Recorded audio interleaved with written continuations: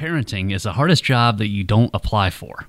For many parents, the COVID-19 pandemic has made raising children that much harder. The virus has disrupted the lives of families everywhere, particularly here in Chatham County, where the schools have been closed or operating at reduced capacity since March the 13th of 2020. Our latest difference maker is Michael O'Neill, founder and leader of Parent University, which for 22 years now has been empowering parents to play a larger role in the education of their children.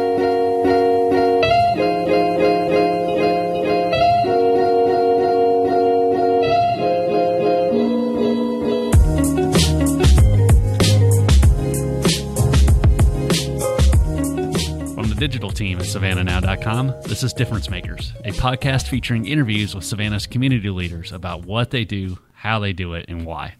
I'm Adam Van Brimmer, and joining me for this episode is Parent University's Michael O'Neill.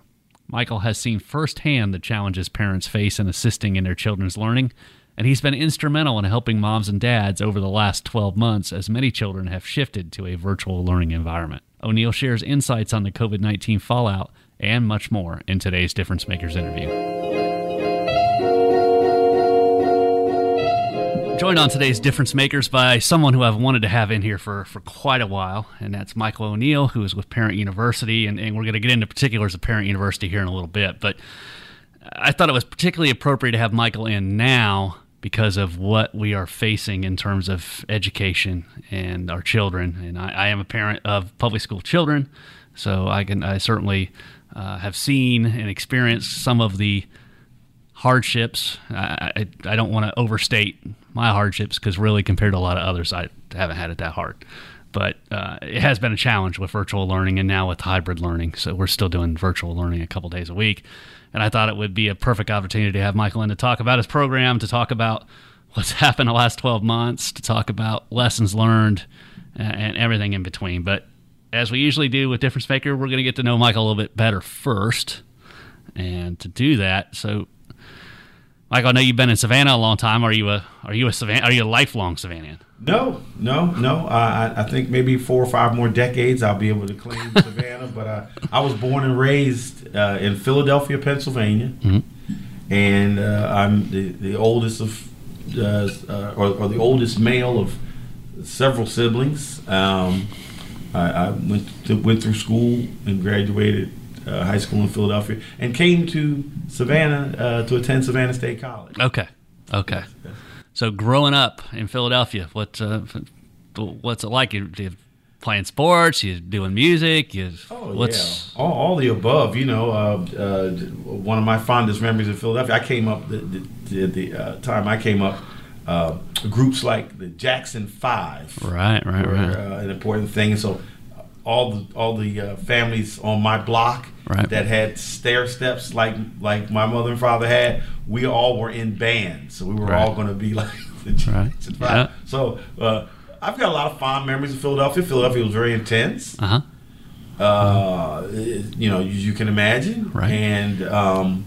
And because I was the oldest brother, I think that molded me. I think I became a fixer during those years. I think I became a person that looked out for others because, very frankly, when I went out, I had to, my charge from my parents was to don't do anything to get yourself in trouble, and don't let your brothers and sisters get in any trouble as well. Yeah. And I think as I reflect back on my life, I think that molded me and kind of made me somewhat who I am today. Right.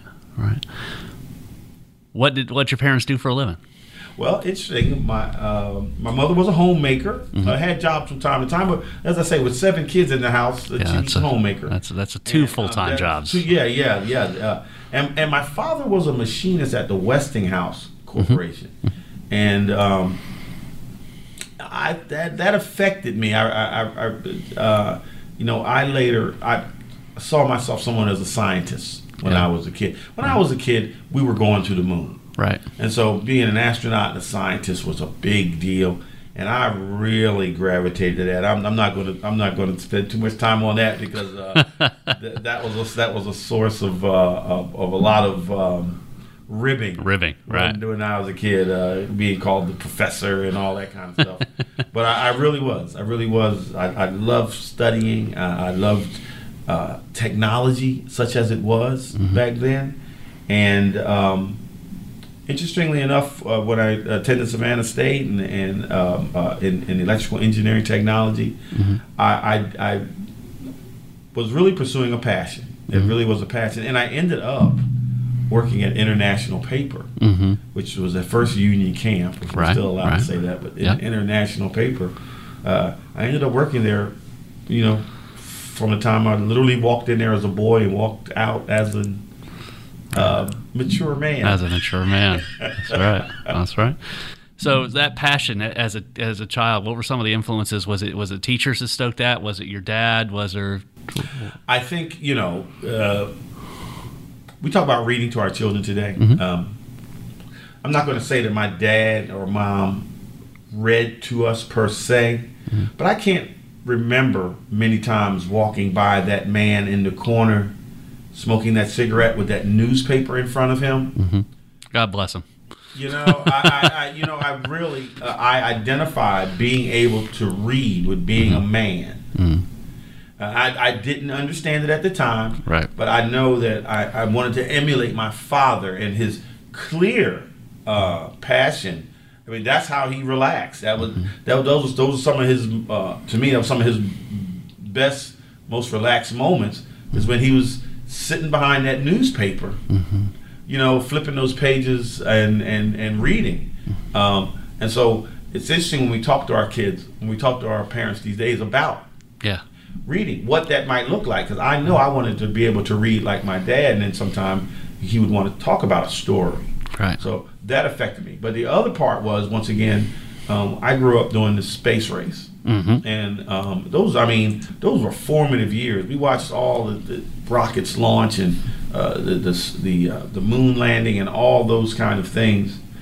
And as a result, I became very much a scientist in my head. My parents actually bought me. I haven't talked about this in a long time. My parents actually bought me a microscope and a telescope, which a telescope in a place like Philadelphia is a little bit useless. Yeah, a little light pollution. But the point is that you have one. That's right. You have a telescope, and it exactly wasn't exactly something that would classify as an observatory type telescope, but it allowed me to think about magnifying things at a distance, and the microscope allowed me to think about looking at things more closely, and the general thought around learning I really gravitated towards it. And then some teachers, when I was in school, thought I showed some kind of promise. Right. And so back in those days, universities in Philadelphia would work with school systems to do programs, and I got put in some special kids programs, which allowed me to even become more science-based. Right. And so, as once again, when I got old enough to leave Philadelphia, actually I left Philadelphia and went to the University of Pittsburgh, and of course I had no idea how I was going to pay for it, and I had an uncle who was teaching at Savannah State, and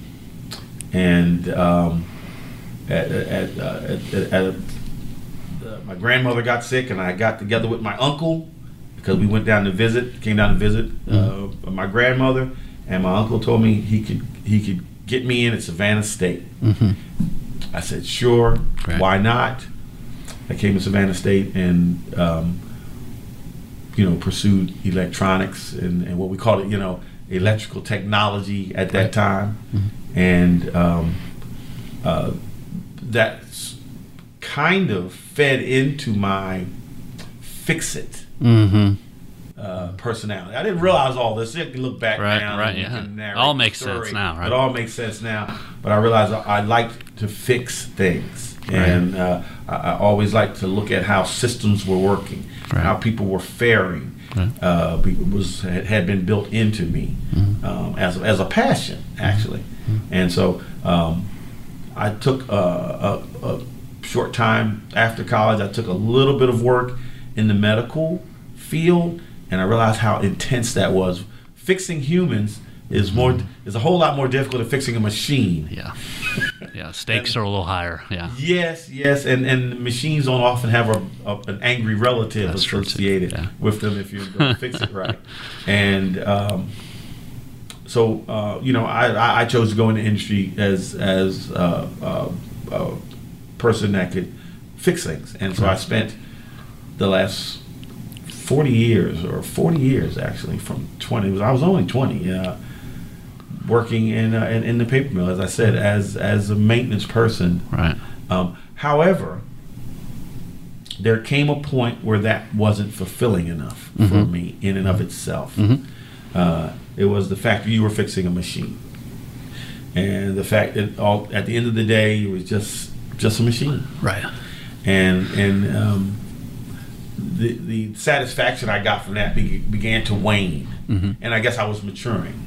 Arguably, as much as any of us do. Yeah, there are people that will have opinions about that, but I'll say as I was maturing, and I realized that I needed to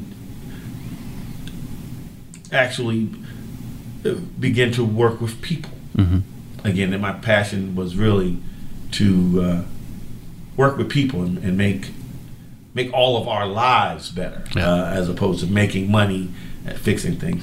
And so, actually, I my first foray out into working with people was with Junior Achievement. Okay. Yeah. And I worked with Junior Achievement doing tours. I would take kids on tours to the Savannah Morning News when you guys were downtown. That's right. Yeah. And the international paper in the various places. But then I would notice that the children would get really geeked up about the correlation we were making between learning and how you will apply it later. And so I'd leave and we'd all be really excited. But then I'd come back to them and they wouldn't be as excited. They'd actually seem a little bit despondent. Right. I said, "What happened?" And they said, "My parents just don't seem to get it. They just don't see. What are you? What are you talking about?"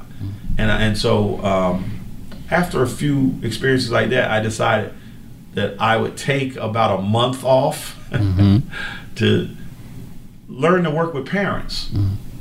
And it just so happens that Floyd Adams was the mayor, and I had found my way onto his Human Relations Commission, and we were having some trouble with how parents and schools were engaging. This was around 1998, right? 1999, and so I used my background in training as an electrical professional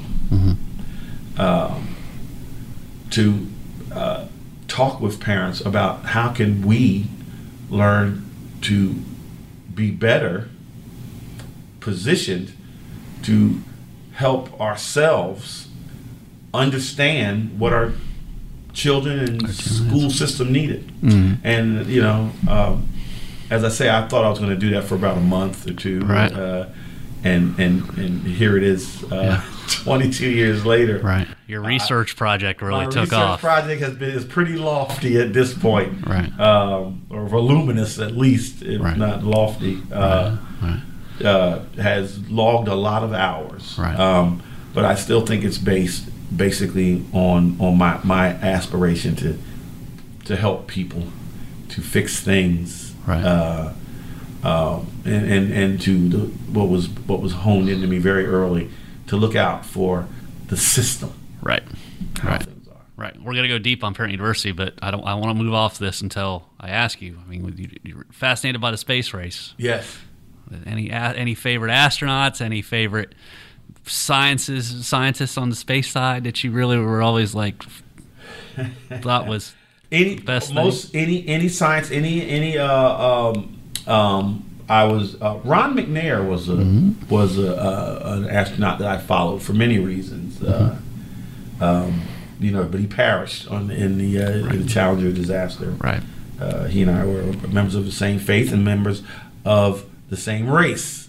So because of that, I followed. There's black astronauts. Right. And of course there were others. Right. And But scientists in general, one of my favorite scientists, I gotta give him his props, Right. was a guy named Carl Sagan. Oh yeah, Because Carl Sagan, tremendous writer. oh yeah, and he could talk about science in a way that sounded compelling and entertaining, and in a way that didn't seem like some of the old mad scientists with the flask and the beakers and the white jackets. It Right. just didn't seem like, man, I'm not really wanting to be one of those guys. Right. But I love science. But Carl Sagan could talk about it in a way that sounded compelling and in a way that I thought would raise the consciousness about what learning and science Yeah. could be in our lives. Yeah, my son, he's 14, 7th grade, loves aeronautics, loves space. We go to Florida. He wants to go to the Kennedy Space Center. I was just looking at Disney Plus the other day, and Hidden Figures is on there now available. Oh, yes. So I got to cue that up for him to to learn a little bit more about the science side and less about the the space cowboy side. So. Yes. That's that's the other part of it. Scientists weren't always seen as heroes, when in fact, even today, we're as we emerge from this period that we are, there's a lot of science heroes, a lot of unsung science heroes that if they hadn't put in the hours and the time and the dedication, this thing could linger. Believe it or not, if you don't think it's lingered long already, it could linger a much longer time. Yeah. The vaccine was supposed to take 2 years to develop, right? Absolutely. Yeah, that's what it said. Half the time. Here we are. Half the time. Right. So I see scientists as heroes, and I see I see this partitioning of crafts of disciplines as diminishing, as we're all I'm a biologist, I'm a teacher, I'm an engineer, I see that's melting away, right? And then it's really, we're all starting to realize it's all systems And we're fixers. all in systems. Find solutions. Find solutions. Work as a team. You don't hear anybody saying. You don't hear someone saying is, "Wait a minute, you're a biologist. Why are you talking about some kind of sociology stuff? Right. And you're a biologist." But a while back it was like that. Yeah. Very stay siloed. in your lane. Yeah, very stay siloed. in your lane. Talk about what you think you know.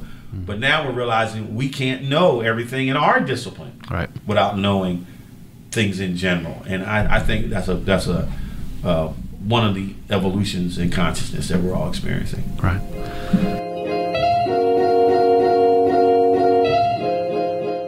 We interrupt this Difference Makers interview with Michael O'Neill to tell you about the Difference Makers presenting sponsor and a real difference maker in our community, the Savannah Economic Development Authority.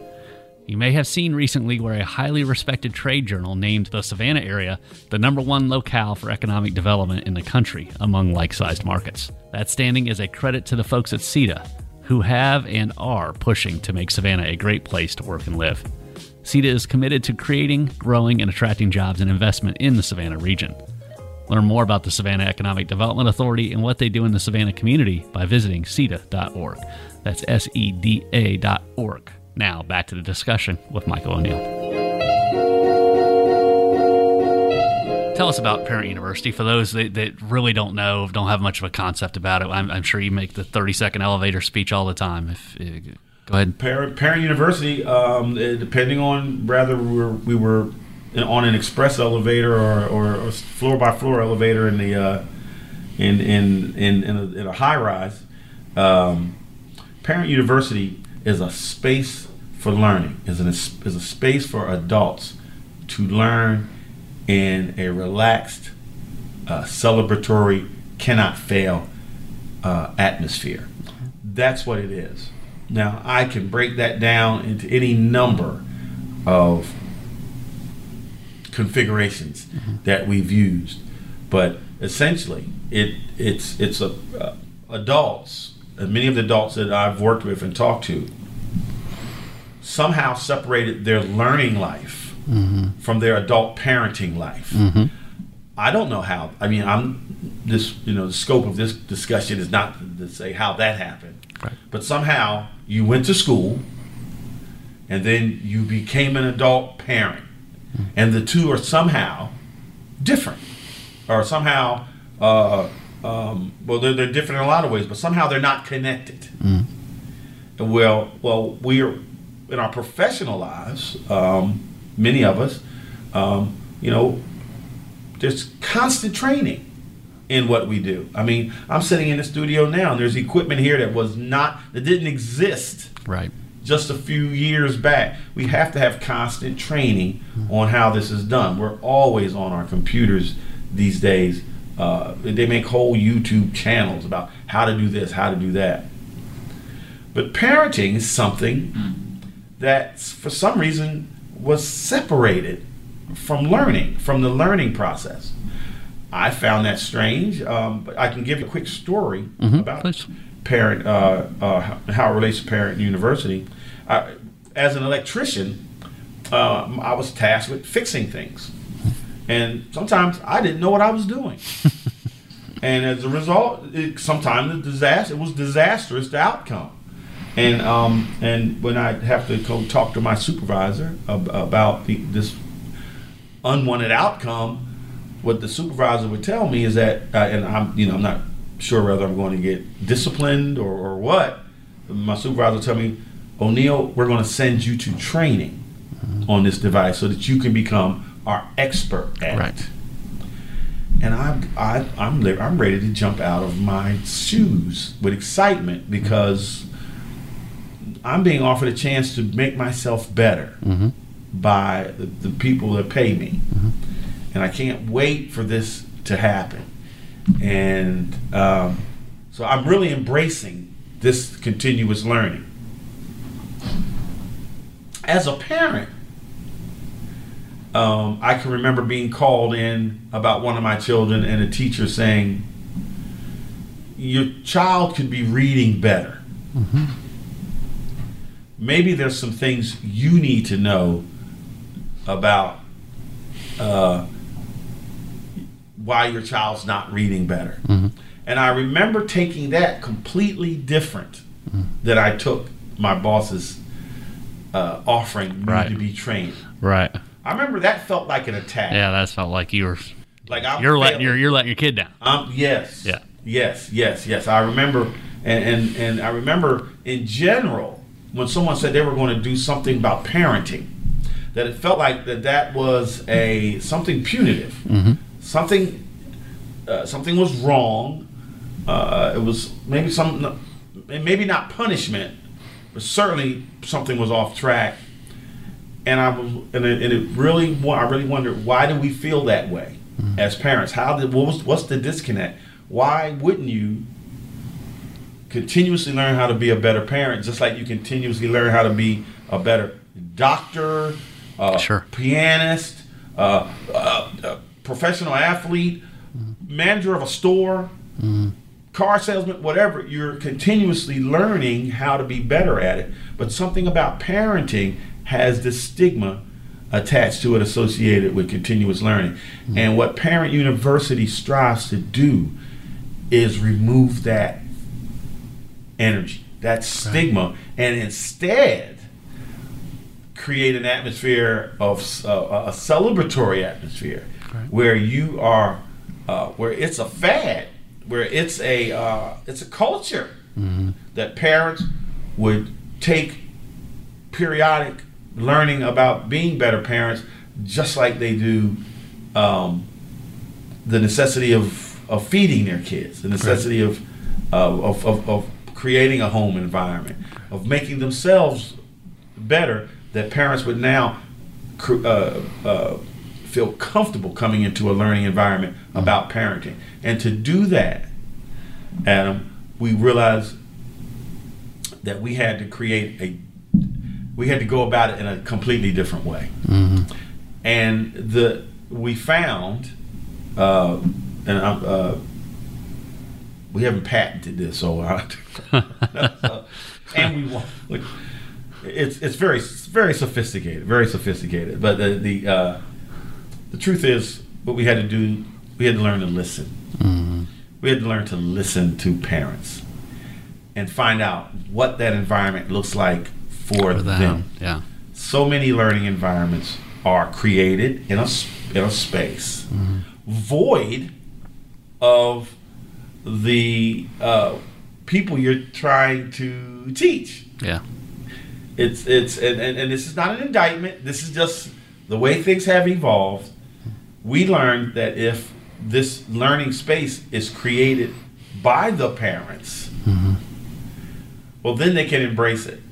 And so this is why I described Parent University initially as spaces that parents can come and learn, where they feel safe and secure, where they know they can't fail, and where they're going to be celebrated for their choice to learn more about being who they are. Yeah, because I can only imagine the challenges, because I'm going to take your training metaphor and say, I got training for my job. I came into this job with that background. Mm-hmm. So many parents, they don't teach you how to be a parent, and there's parents that come at it from all different angles. Some have higher education degrees. Some dropped out of high school, barely passed high school. Some came from solid homes. Some came from not so solid homes. And we all know nature, nurture, and a lot of the things that in terms of parenting you learn from your parents and your experiences. So when you're bringing all of these different people from all of these different backgrounds and all these different experiences together, how do you kind of, you said it. You said you kind of listen and you let them set the tone. But are there particular things that you picked up on that says that if you do it this way, this makes a tremendous difference versus doing it that way? Well, I mean, it could be, and we've dealt with thousands of parents, and it could be complicated. But if you honor what a person shares with you, if you honor it, I have almost never seen that turn bad. Actually, always builds. If you train and become adept at speaking to people at their level, and honoring their level, and speaking to them as a practitioner. They're not coming to certify. They're not coming to qualify. Right. They are parents. They are the practitioner. Right. Already. They're not going to walk in or walk out. They're not going to walk out with the okay to parent. They walked in with the okay, with the with the charge. The reality. Okay. Yes. So when it's really on us to realize everyone's input is valuable, and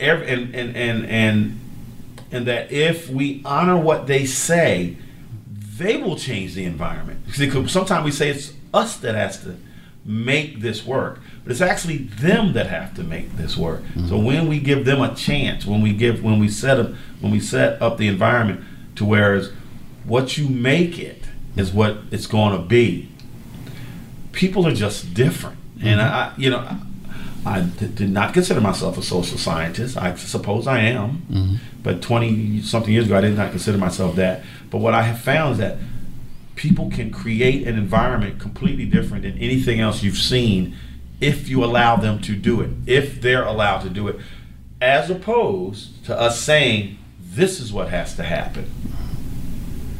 There is, in myself and in others, there is an almost innate response, almost a knee-jerk response to being told what is.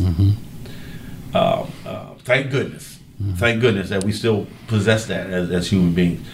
But when you're asked what is, when you're asked to describe what is, that what is presented to you after that, you absorb it differently. And I hope this is not being too mystical or whatever. No. But when the crowd creates it, the crowd likes it. Right. To put in simple terms. Right. When the crowd is told what to like, you're going to get some response. You're going to get some affirmative response.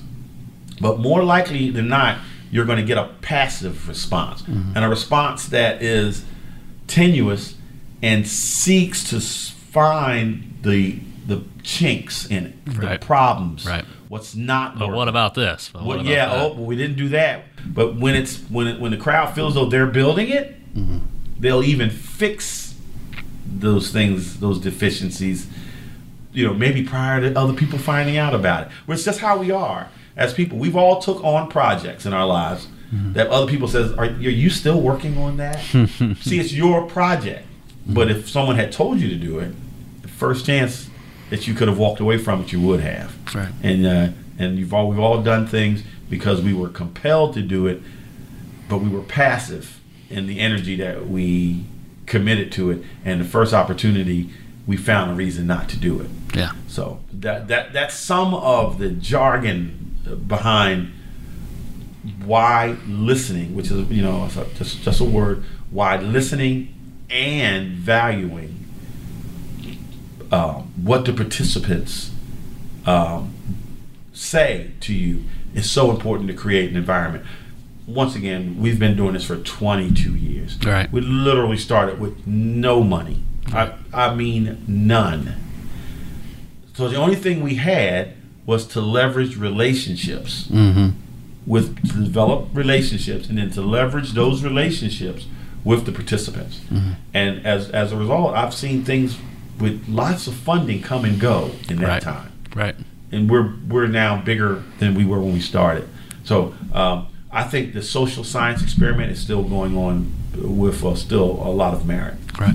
In 22 years, were there a couple of aha moments? Were there a couple of moments that kind of changed how you did things? Because it just was like, I don't know if I could say a couple. Probably dozens, right? Dozens, yeah. Because you start with a model, because you start with the model that you see. And did you build that yourself? Well, no, we saw other. It was a general learning module. You bring people in. I'll tell you what. You bring people in. You put some person of note in front of them to tell them what is, and we listen to that person. But one of the things that we did learn is that in some of our early sessions,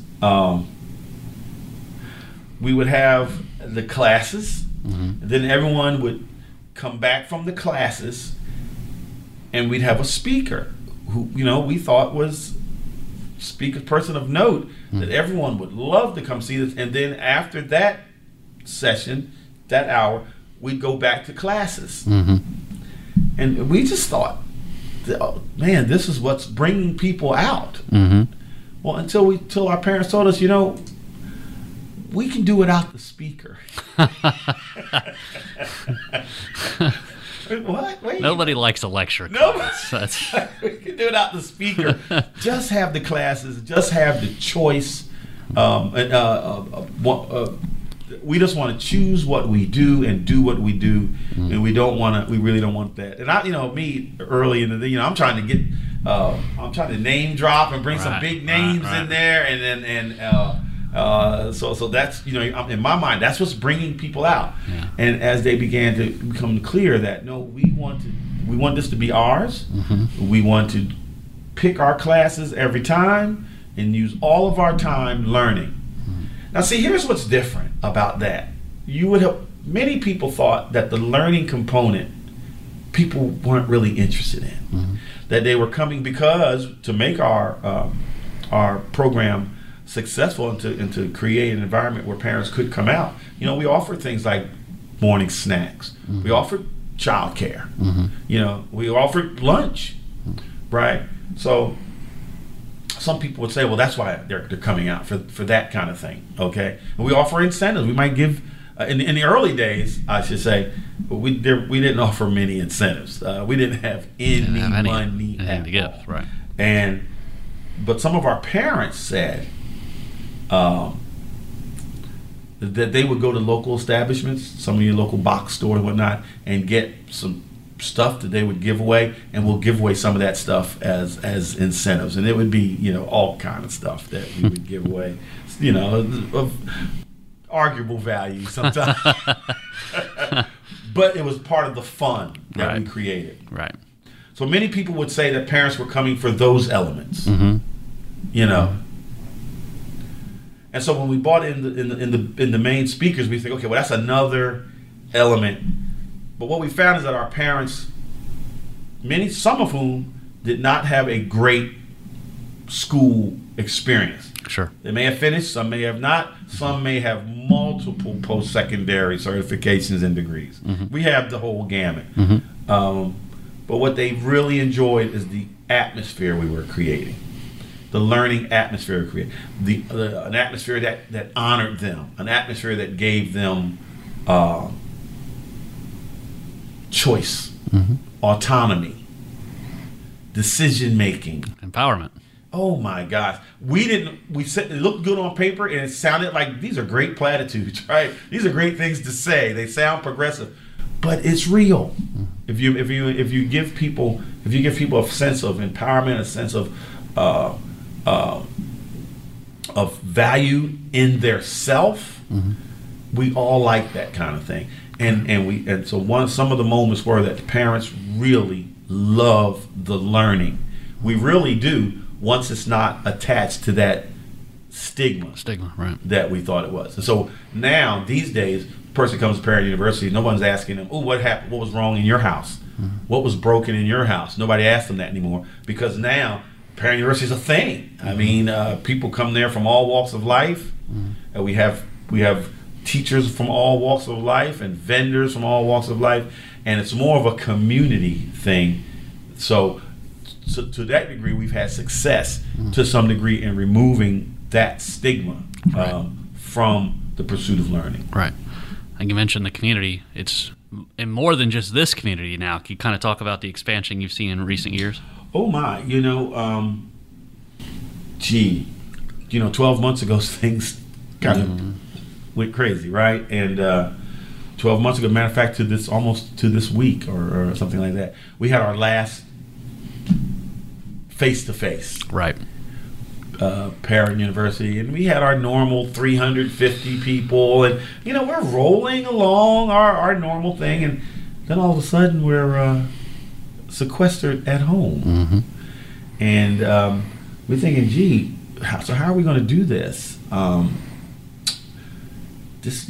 what do we do now? And we sat, and our team said, well, people have conferences on video, these virtual conferences.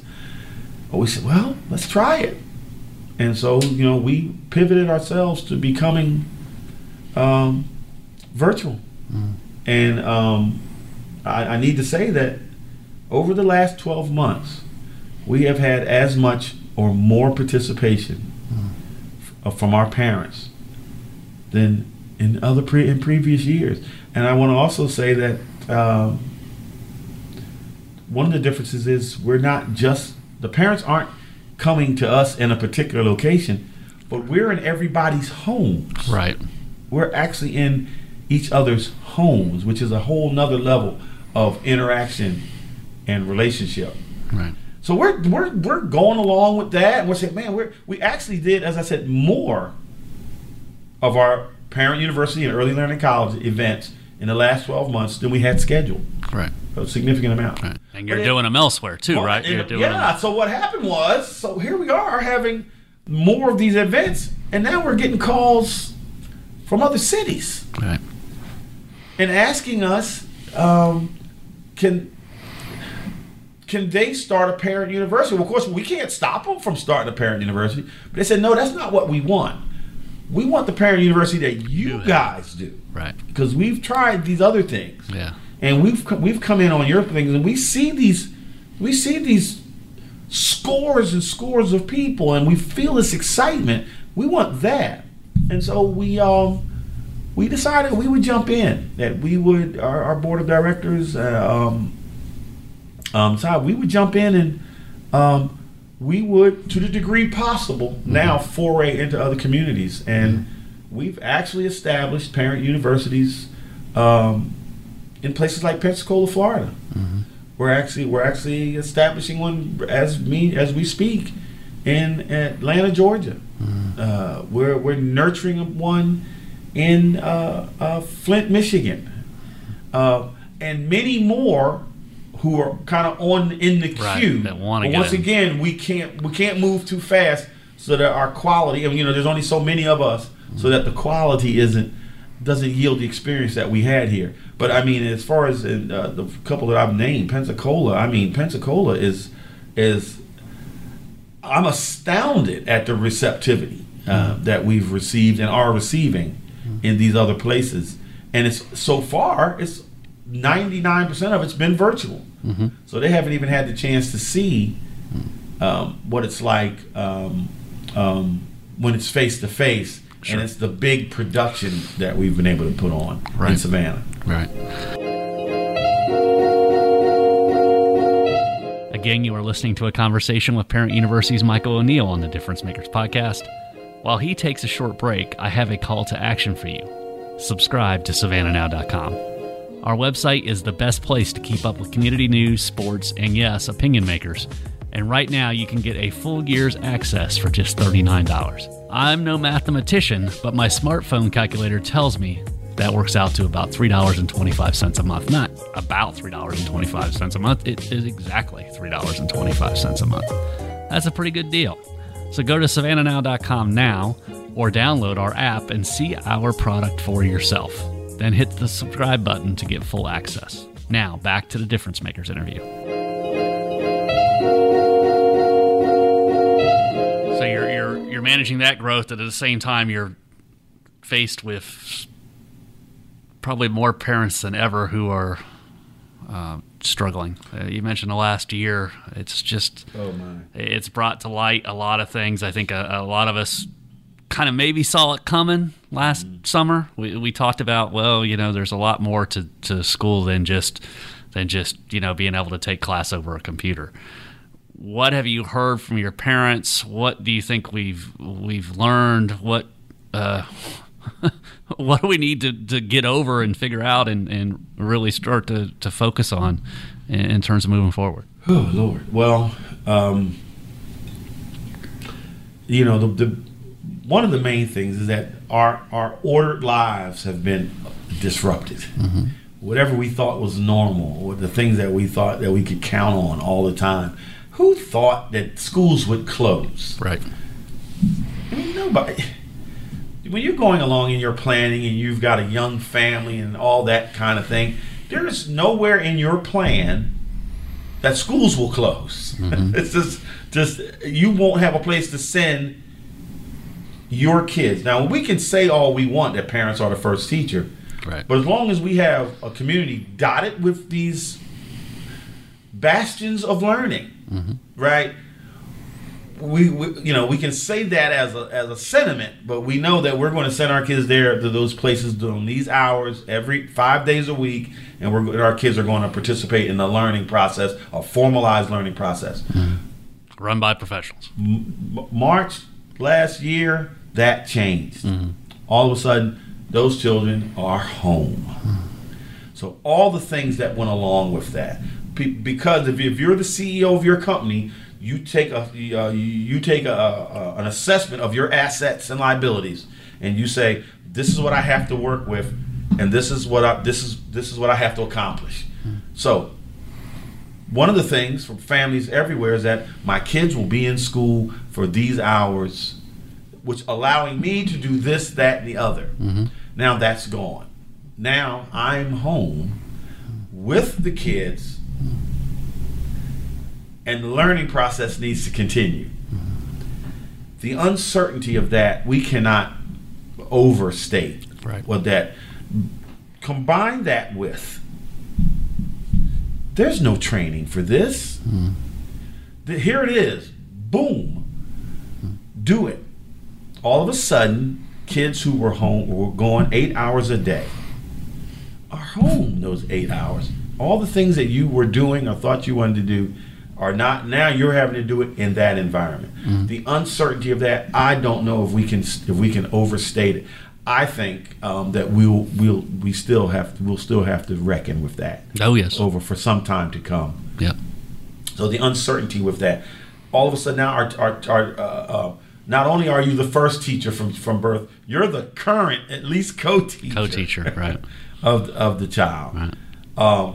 And the stress associated with that, the loss once again, we place oftentimes our hope on these things we think are immovable and can't vanish. Can't vanish, right? Well, see, that's not true. It can vanish. And now, so if our hope was dependent on that, now that's gone.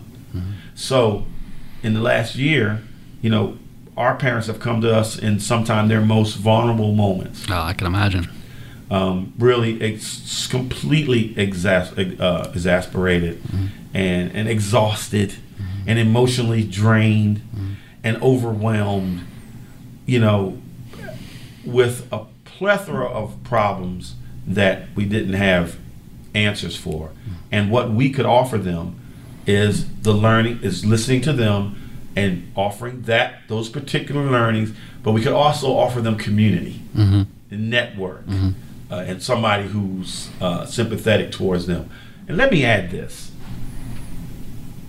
The COVID environment, the pandemic, as bad as it was not the only epidemic. Right. The social unrest associated with last year, while people are home in their house, glued to their television, was alarming. It was alarming I don't even think alarming adequately says it. It was torturous. Along with the political campaign. Yeah, I know they had a presidential race, yeah. And this couldn't have happened. This was like a convergence of storms, and everybody is stuck looking at that and trying to get their children educated in a way that none of us have ever done before. Yeah. I am so proud that our parents have hung in there like they have, and what we've been able to offer now is somewhat of a buoy right out there in a storm, right, where our parents can come, and they've come quite often, because these have been tumultuous times on multiple levels. And so we have spent a lot of time not just talking about how to deal with COVID, but how to deal with mental issues, how to deal with emotional issues, where to find resources, and how to remember to laugh, how to remember to dance, how to have a good time given the environment. And see, we can do that because we're nimble and flexible, and because we don't have constraints that other entities have to work within. Right.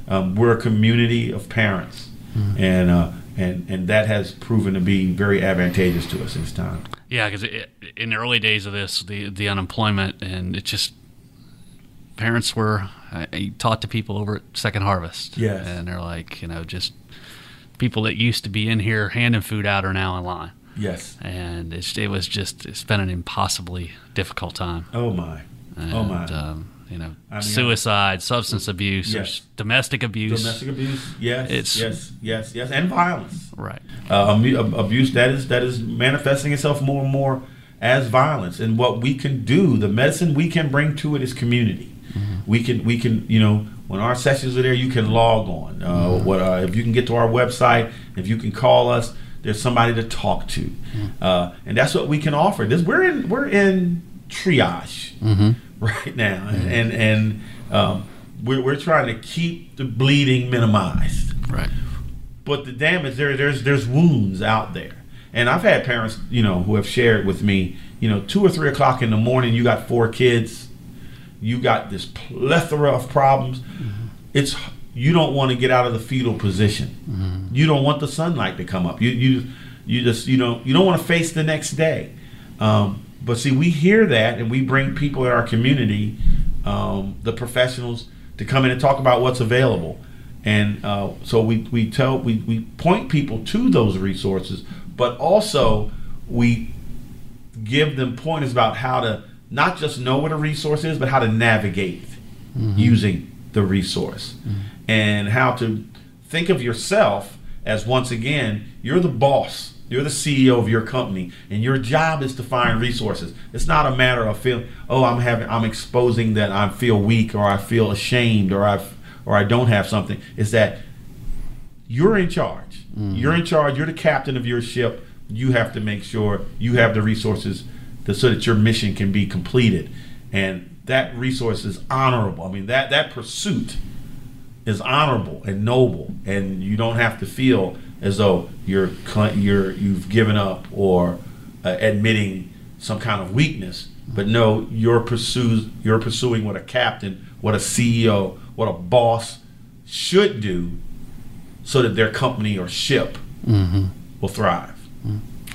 You've had an insider's view on a lot of these things, and I'm going to hit stuff from the importance of extracurricular activities, the gaps that we have in terms of technology that allow to do virtual learning. What are some of the things that you've kind of been able to observe from the outside and say that is something that really needs to be addressed in order to help parents and help students excel? Well, in our case, one of the things that needs to be addressed and hopefully will going forward is the technology gap. It's real. It's real. In this age that people don't have data, it's like having a car sitting up on wheels. I mean, sitting up on cinder blocks. No gasoline. No gas. When people have to, you and I, Adam, when we have to make the decision that we need more data, we get more data. But in a lot of families, first of all, they may not have the equipment, and even if they have the equipment, like a laptop or a tablet, they don't have, and they're using their phone. They have to decide rather to use the phone for this reason or that. And when you add that decision in with all the other decisions that are made, I think that's a significant gap that has to be it has to be addressed. And I really don't understand really why everybody doesn't have data at this point. This is a worldwide pandemic. Right. Everybody should have data right now. Right. And then we work things out. Yeah. But the fact that some people have data, some people don't, some people have the equipment, and some people don't, I think that is a manifestation of the disparities. That is one of the most current, critical, relevant that you can point to easy. One of the manifestations of the disparities that we have in our society that's affecting the families that need it the most. That's right.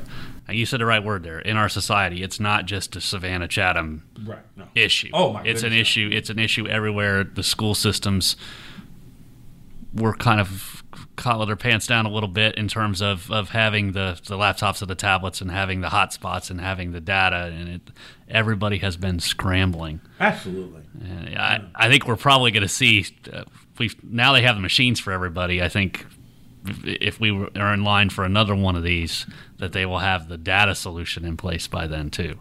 I don't think I could even name offhand how many communities have called me from around the country and the world. By the way, we get international calls and talked about the same issues. These are one of these times in this tumultuous time that we're realizing these are worldwide issues. We happen to be here in Savannah, and that's wonderful. But I get the same conversation. One of the things that I have found sometimes heartwarming, almost to the point of tear jerking, is when someone calls me from another community and describes the exact dynamic that someone in my community just described. We're all going through this. I have said to the people who are in iconic positions right now, be it political, be it administrative, I know they did not see this coming. No. I don't think anybody did. You give them the benefit of the doubt on that. You got, if they can believe it or not, but I say prayers for everybody who is in positions of authority, positions of responsibility these days. These are the most unique times of our time. And every effort they make should be appreciated. But it's clear that we can improve. Absolutely. It's clear that continuous improvement. You used the word continuous improvement all the time. Yeah. But it's so my point for saying that is that this is not just a matter of what decisions leaders make. This has to be a community. That's right. It all gets back to listening to what the community can craft to say and what part of that we can implement. I think that when we do that in a way that's not competitive, that's not combative, that's not conflictive, I think when we do that, I think we will get answers that people will support with a different kind of energy, not just support because, oh, it was decided, but will support it as their own. And so hopefully this is one of the things that we learned coming out of this. Certainly is what we've learned and has buoyed Parent University through this time. Yeah. Yeah, I think parents have, we talked about earlier, parents have a greater appreciation of education now and educating their children. And, you know, we look for silver linings in everything. And in COVID and the pandemic, that's certainly one of them. Have you seen, or you mentioned triage, or is it still triage? Or have you starting to see parents kind of expand their thinking and their expertise and realize that, yes, they have teachers that are going into the school building. Yes, I'm going to help them with their homework, but maybe I can do a little bit more over here or a little bit more over there. Are you seeing that, and what are some of the realizations? Well, yeah, you know, as we depart from a year ago, and everyone's thinking, "Oh my, I'm going to die any moment." Because don't get me wrong, we have sacrificed far, far, far too many souls. That's right. But as people start to think, well, maybe I won't die, then they're more elevated thinking about now how can I help? And I want to say, before I say any more about that, is that I think that there's been a melding of identities, because parents now are teachers, right? And of course, our teachers are parents. Yeah, you know, so I think these silos, these distinctions that we've made are blurring, and rightly so, because actually the reality of our time really gives our structures may be slightly, and I want to be careful, have a lot of age on them. You know, the way we do things, it's the way we've always done it. It's the way we've done it. You know, this is the 21st century. Right. Well, we've got a lot of things that can change the basic way we think about things, and are we open to that? But to your question, after having said that, you know, parents are now teachers, and teachers are parents, and really always have been. And I think that both of our realities now will find it easier to share the same space. Yeah. Where before we gave a lot of energy in showing the distinctions. Right. I think now we're going to be a lot more comfortable understanding. You know, if you've been a parent at home with your child, trying to teach your child for a year, you're probably a lot less likely to be defensive about That's right. something a teacher says. Right. And if you're a teacher, you know a lot more, and trying to educate your child at home, you know a lot more about your empathy. Right. With parents is liable to be at a higher rate as well. Right. So I do see that happening. I do see maybe some clouds on the horizon once again, as people aren't worried about imminent departure from this planet, dying. I'll just use the word, and we start to take assets our lives, and we see what we missed, and we start to feel those feelings associated with loss. Yeah. That some energy will well up, and it may not be positive all the time.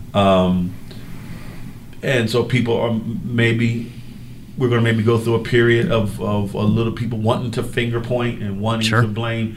But I think our benefit will be to the point that now we can find out, what can we do together? How do we move on from this point?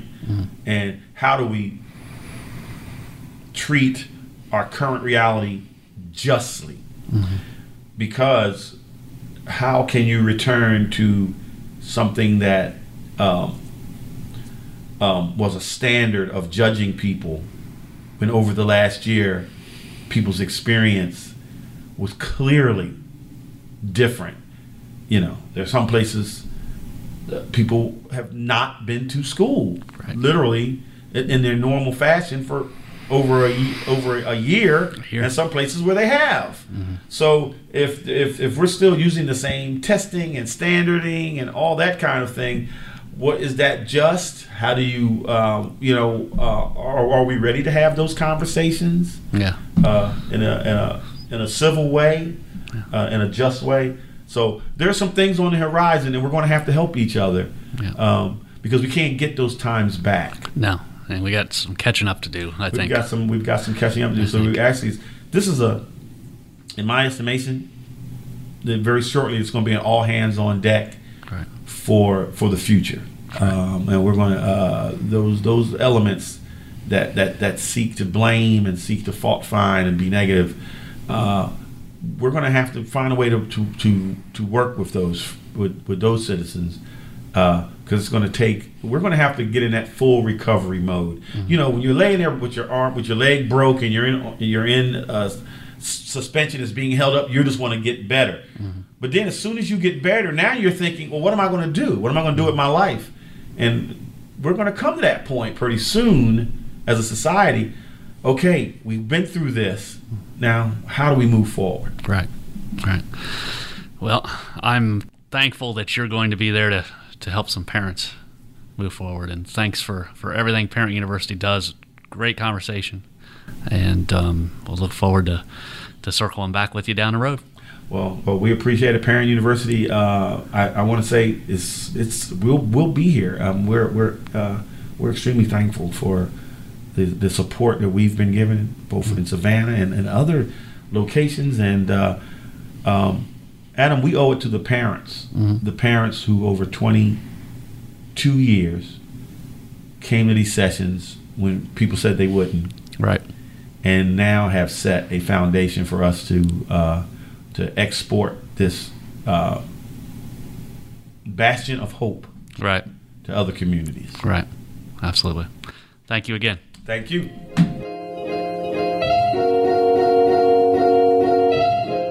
That's all for this episode of Difference Makers.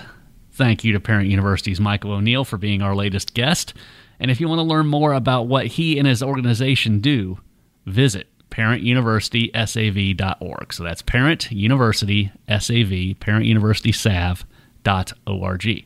Thanks also to our presenting sponsor, the Savannah Economic Development Authority. Tap into the Difference Makers archives anytime on your favorite podcast app to hear interviews with more of Savannah's community leaders, such as Kwesi DeGraft Hansen, the force behind Savannah's annual Weeping Time Remembrance, the Ossabaw Island Foundation's Elizabeth Dubose, and Georgia Southern Athletic Director Jared Benko. Difference Makers is a production of the Savannah Morning News and SavannahNow.com. On behalf of myself and producer Zach Dennis, thank you for listening. We'll talk to you again soon.